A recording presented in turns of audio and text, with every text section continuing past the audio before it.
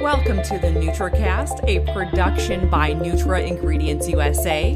I'm Danielle Masterson. Thank you for joining me here on the NutraCast, where we talk and share insights from inside the nutrition industry. The Detox Project is a research and certification platform that set up a glyphosate residue-free certification that aims to educate consumers about the dangers of this chemical entering the food and nutraceutical supply. The Detox Project recently released their first ever data on the glyphosate residue-free certification market. Here to share this year's Q2 data is the director of the Detox Project. Joining me now from Bulgaria is Henry Rollins. Welcome to the NutraCast, Henry. Hi, thank you very much for having me. What can you tell us about your second quarter results? Sure. So we've been going now for just over 2 years as a certification. So it's quite a new certification. We started in late 2017, and we just started working with the data company Spins from the end of last year, so end of 2019. So we're really happy to be able to work with Spins on looking at the data for the certification. The first results that we released were Q2 data from this year, which showed that glyphosate residue-free certification has now hit the $200 million market size and has grown about 58% year on year. So it's amazing to see the sudden explosion of interest in glyphosate residue-free over the period 2019-2020. And this data now will be continually tracking and continually releasing results from each quarter, which will obviously be interesting to the food and supplement industry as a whole. Absolutely. So that's a huge jump. I read that it's one of the fastest growing certifications in North America.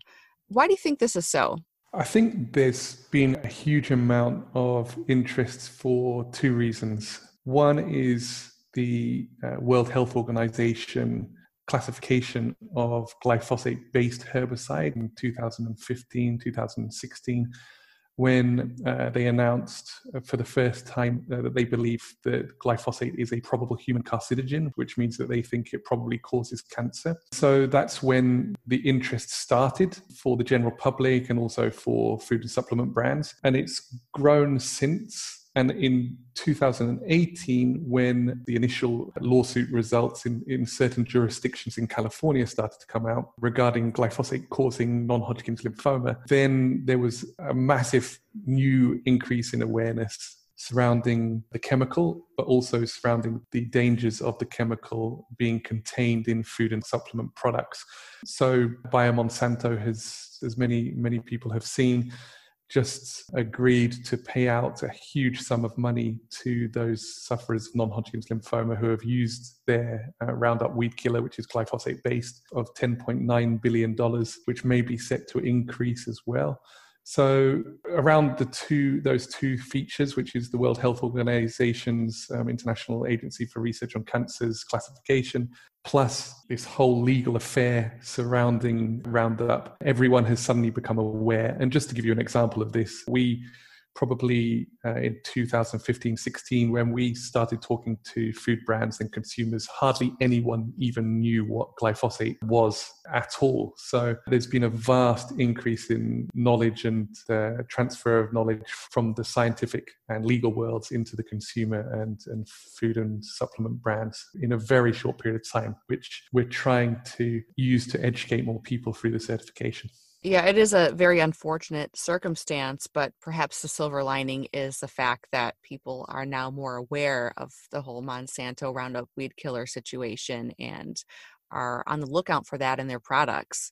You've had your eye on glyphosate in food and supplements for a few years now, and you mentioned the World Health Organization and some of their studies. What does research tell us so far? Sure. So the reason, or at least the main reason, that glyphosate has been used so widely over the past 25 years is the introduction of GM crops, which are, I think, 70 to 80% of which are designed to be grown with glyphosate-based weed killers.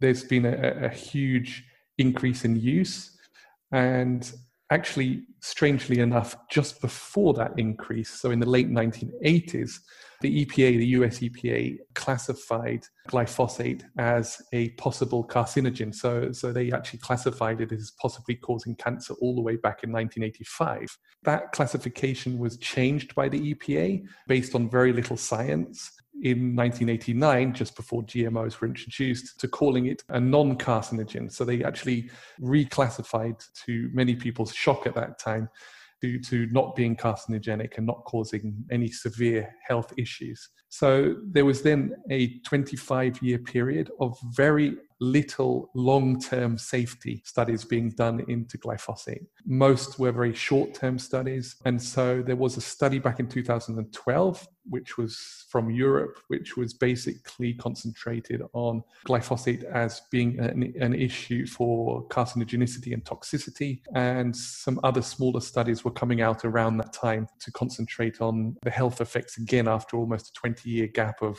very little independent science being done on glyphosate.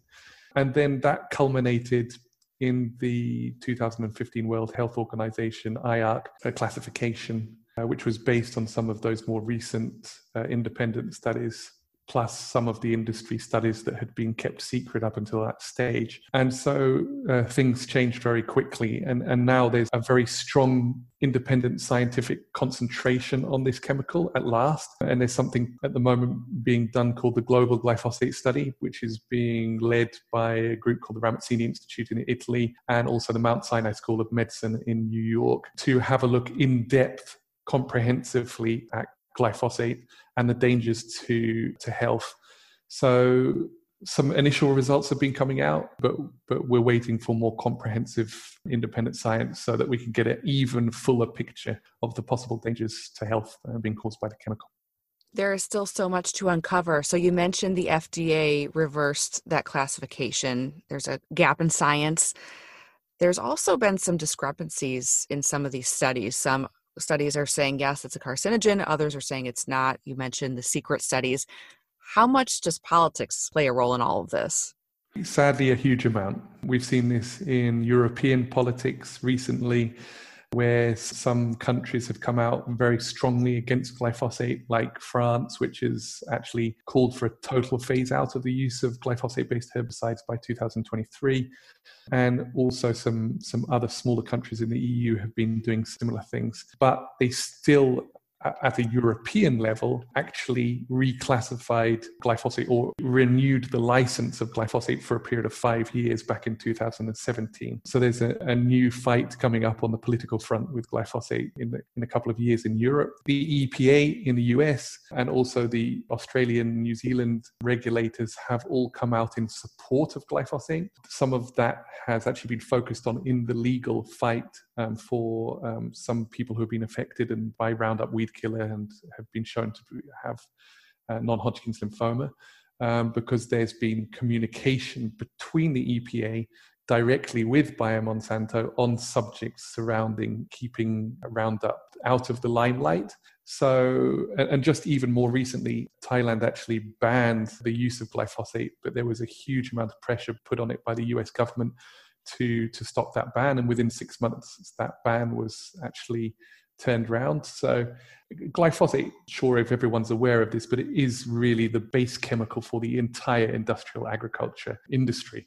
So as a whole industrial agriculture industry has been based on one single chemical, it's pretty obvious that there will be massive political pressure to support the chemical and thus to support the industry. And that's why there's so much focus on it now, because people have started to realize that, industrial agriculture causes problems with climate change, causes problems with health. And therefore there is much more conversation than there was 5 years ago, because glyphosate has been kind of put where it should have been, which is as one of the base chemicals for the industry. And as the awareness grows, I think that the politics will also change. Hopefully. I just want to ask, why do you suppose the United States cares about Thailand? Is it because Monsanto is an American brand? They're going to lose a lot of money if countries like Thailand start to ban it? The reason specifically in Thailand is because they were going to put levels of glyphosate for imports. So they were only going to allow certain maximum residue levels in imports from America. And because Thailand is an important market for American farmers, therefore wanted to support, the soybean growers and other types of crops for their exports into Thailand. Every single time where there is talk within a country of putting maximum residue levels which are lower than the rest of the world on glyphosate, or even saying we don't want levels of glyphosate in the crops or in the food that's coming in, the American government gets involved because of the support for a large group of farmers, a lot in the Midwest. How do food companies and dietary supplements stack up when it comes to getting glyphosate residue-free certification? Is one more into it than the other? Yeah, I mean, at the beginning, I would say that dietary supplements were the first to show interest, probably because of their health issues. And obviously, dietary supplements concentrate a lot on human health. But now I'd say it's 50-50 between food brands and dietary supplements. Regarding the interest, and we've seen a growth, for example, in the oat milk groups with companies like Oatly, Chobani, and others having become certified recently, and it seems to come in waves of different groups of types of products. So we've had groups of honey brands, groups of dietary supplements, and groups of, for example, baby foods recently, who have all been going through that certification. Which is interesting to watch different markets start to notice glyphosate more and more. What about the role of glyphosate-free certification in hemp and CBD production? Well, glyphosate isn't meant to be sprayed on hemp.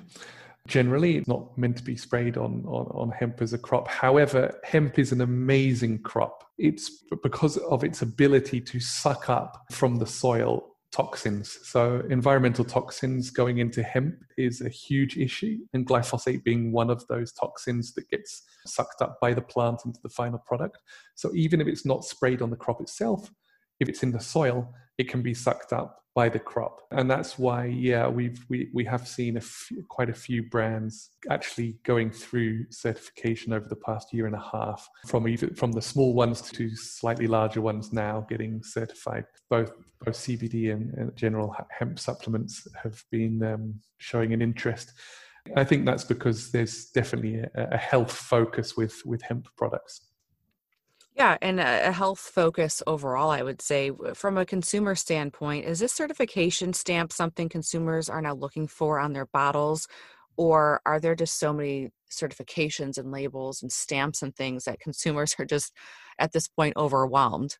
Yeah, I mean, this may sound really weird, but I'm not a huge supporter of certifications as a whole, just because of the huge number of certifications out there and the confusion they cause. So we thought really hard before bringing glyphosate residue-free certification to the market because of the number of certifications out there. I think it's very important for consumers to educate themselves on which certifications are important to look out for specifically, and not to therefore get confused by a vast number of certifications. So I think education on certification is a very, very important part of the process when you're looking to educate consumers as a whole. And that's not just from the certifier's point of view, but also from the brand's point of view.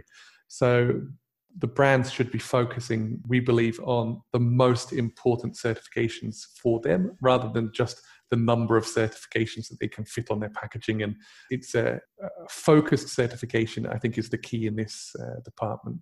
And also looking at farm to brand metrics so that they can trace their supply chains and be as transparent as possible. I think probably the next step, which will even maybe push some certifications out of the market. Full traceability is something that we really support as much as possible, and something that actually, as a company, separately from the certification, we've invested heavily in supporting the traceability market so that brands can make reliable, non-greenwashing claims as much as possible. When it comes to figuring out which labels and certifications are most important, whose responsibility is it? Do you think that consumers need to educate themselves, or do you think that brands should be out there telling consumers what they should be on the lookout for? Yeah, I think it's a joint responsibility from the brands and consumers for education. I think consumers need to be aware that the certification market has got very large now. So there's lots of different certifications out there.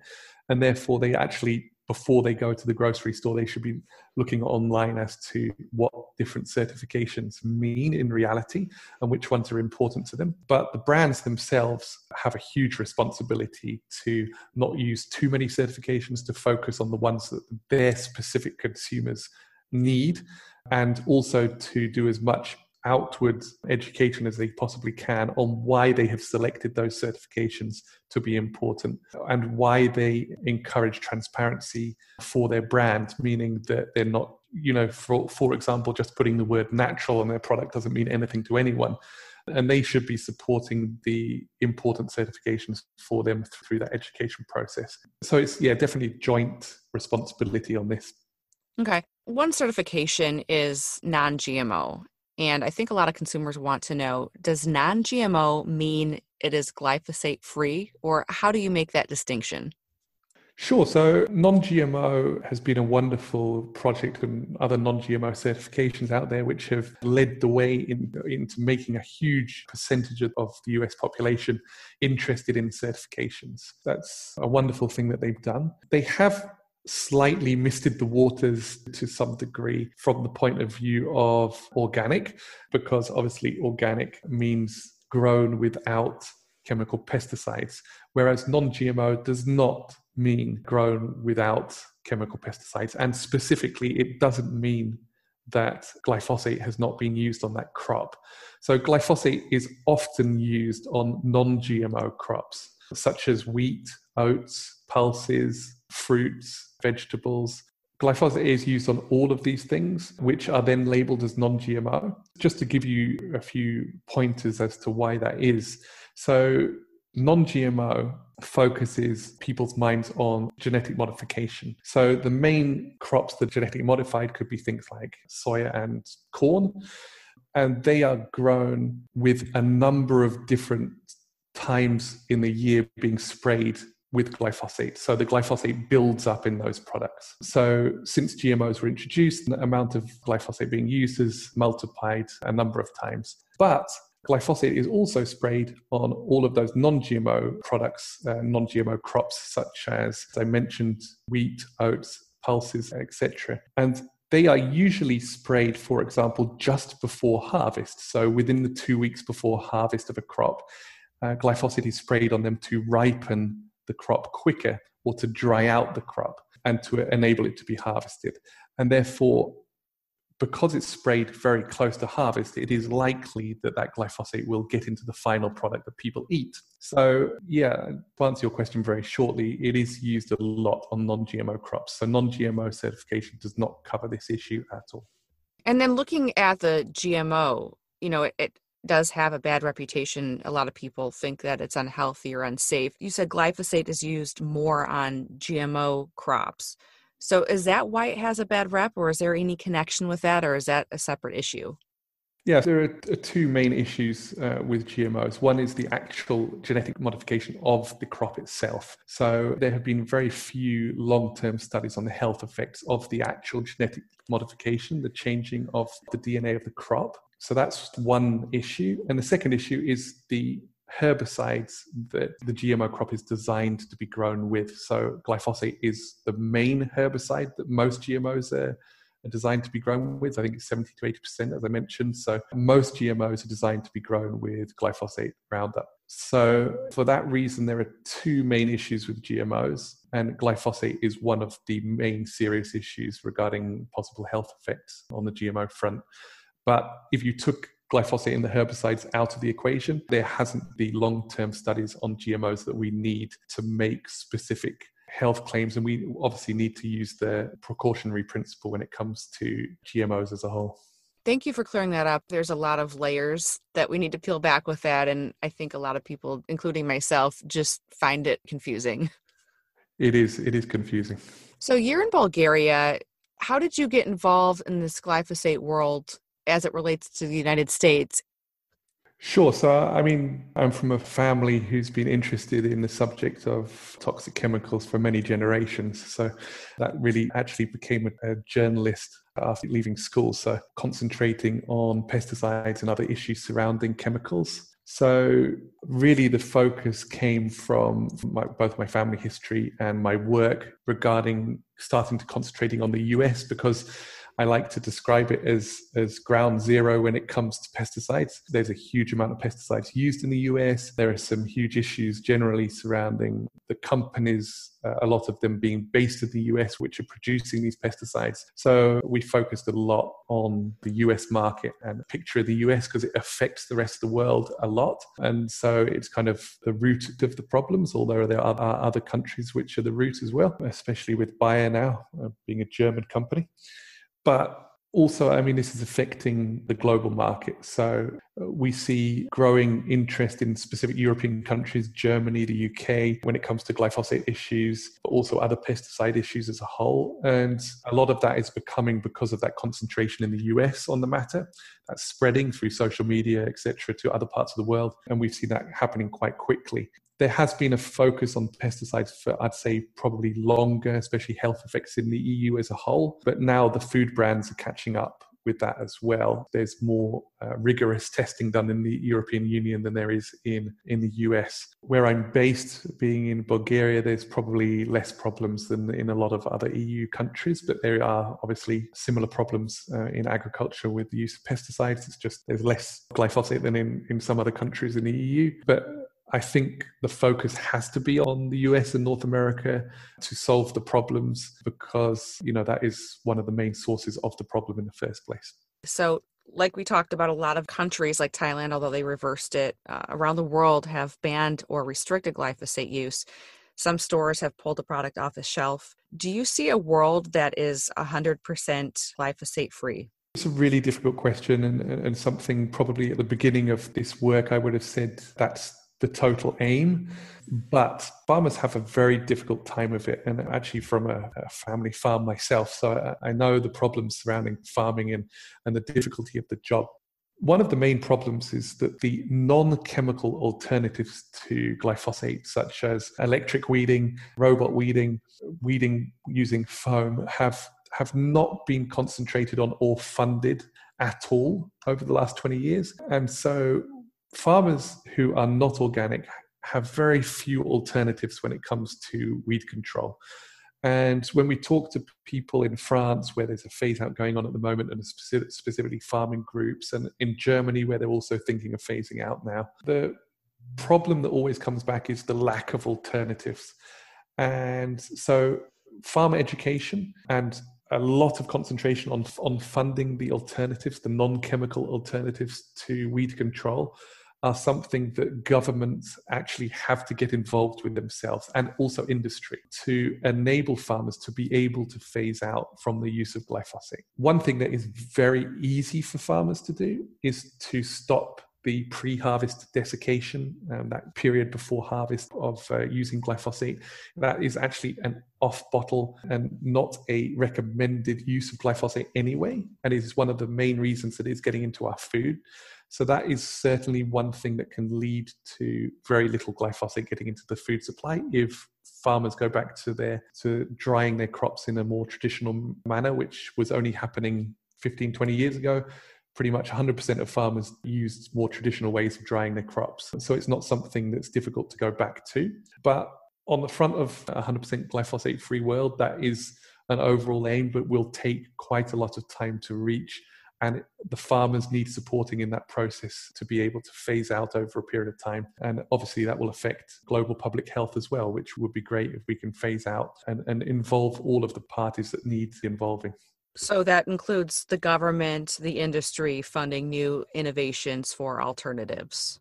Exactly, yeah. And that has started at last in the European Union. There are some big grants going into different types of non-chemical weed control. So I hope within the next 10 years that they become major players in the weed control arena and push chemical herbicides out of the market altogether. So what's next for the Detox Project? Anything that you're working on that you can tell us about?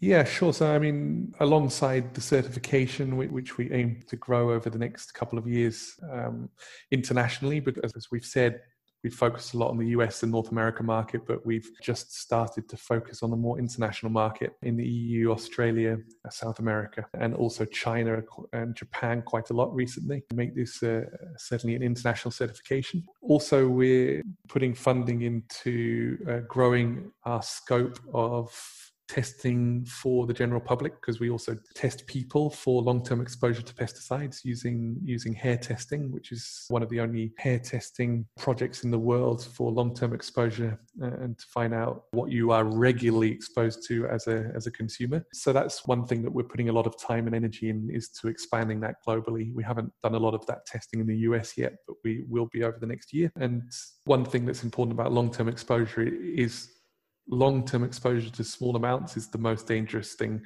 when it comes to pesticides in general. So something that we're concentrating on. There's a big difference between poisoning, which means, you have a massive exposure to a chemical in one day by mistake, or you spray yourself with it by mistake, or there's in some way you get exposed to a large amount. That will lead obviously to very, very big problems with your health straight away in the next few days after exposure. However, we're obviously surrounded by hundreds of thousands of chemicals, and or should I say, most people probably exposed to tens of thousands of chemicals. And although we are exposed to all of those chemicals, a lot of them, because we're only exposed to very small amounts, and not regularly and not over a long term, are not dangerous to us. So it's only the chemicals that we're taking in small amounts of regularly, for example, every day or a few times a week, where it's being exposed to something, and regularly over a long period of time, that cause significant health effects over the long term. So through identifying the few chemicals that you are regularly exposed to, it actually gives you the ability to try and avoid those few chemicals, and therefore avoid long-term health effects. So that's something we've concentrated on a lot. I think it empowers people who say, oh God, we're surrounded by all of these chemicals every day. Isn't it terrible? And it kind of shuts off the mind, because what can you do about it? Well, if you find out the exposure to those few chemicals, usually a handful of chemicals or even lower, that you're exposed to every day, then therefore you can actually do something about that and try and avoid those specific ones, which will lead to health effects. And that's where hair testing helps a lot. That is a fascinating fact, and something that we should all keep in mind. Keep me posted on the hair testing when it comes to the United States. Sure. It's already there for the last few weeks, so I can of course keep you posted on that. Absolutely. Henry Rollins, director of the Detox Project. From one journalist to another, thank you so much for coming on the NutraCast today. Thank you very much indeed. It's been a pleasure. If you like what you just heard, you can subscribe to the NutraCast on iTunes, Spotify, and Stitcher. You can also head to nutraingredients-usa.com for even more Nutra-related content. Thank you so much for joining me. I'm Danielle Masterson. As always, I'll catch you here on the NutraCast next week.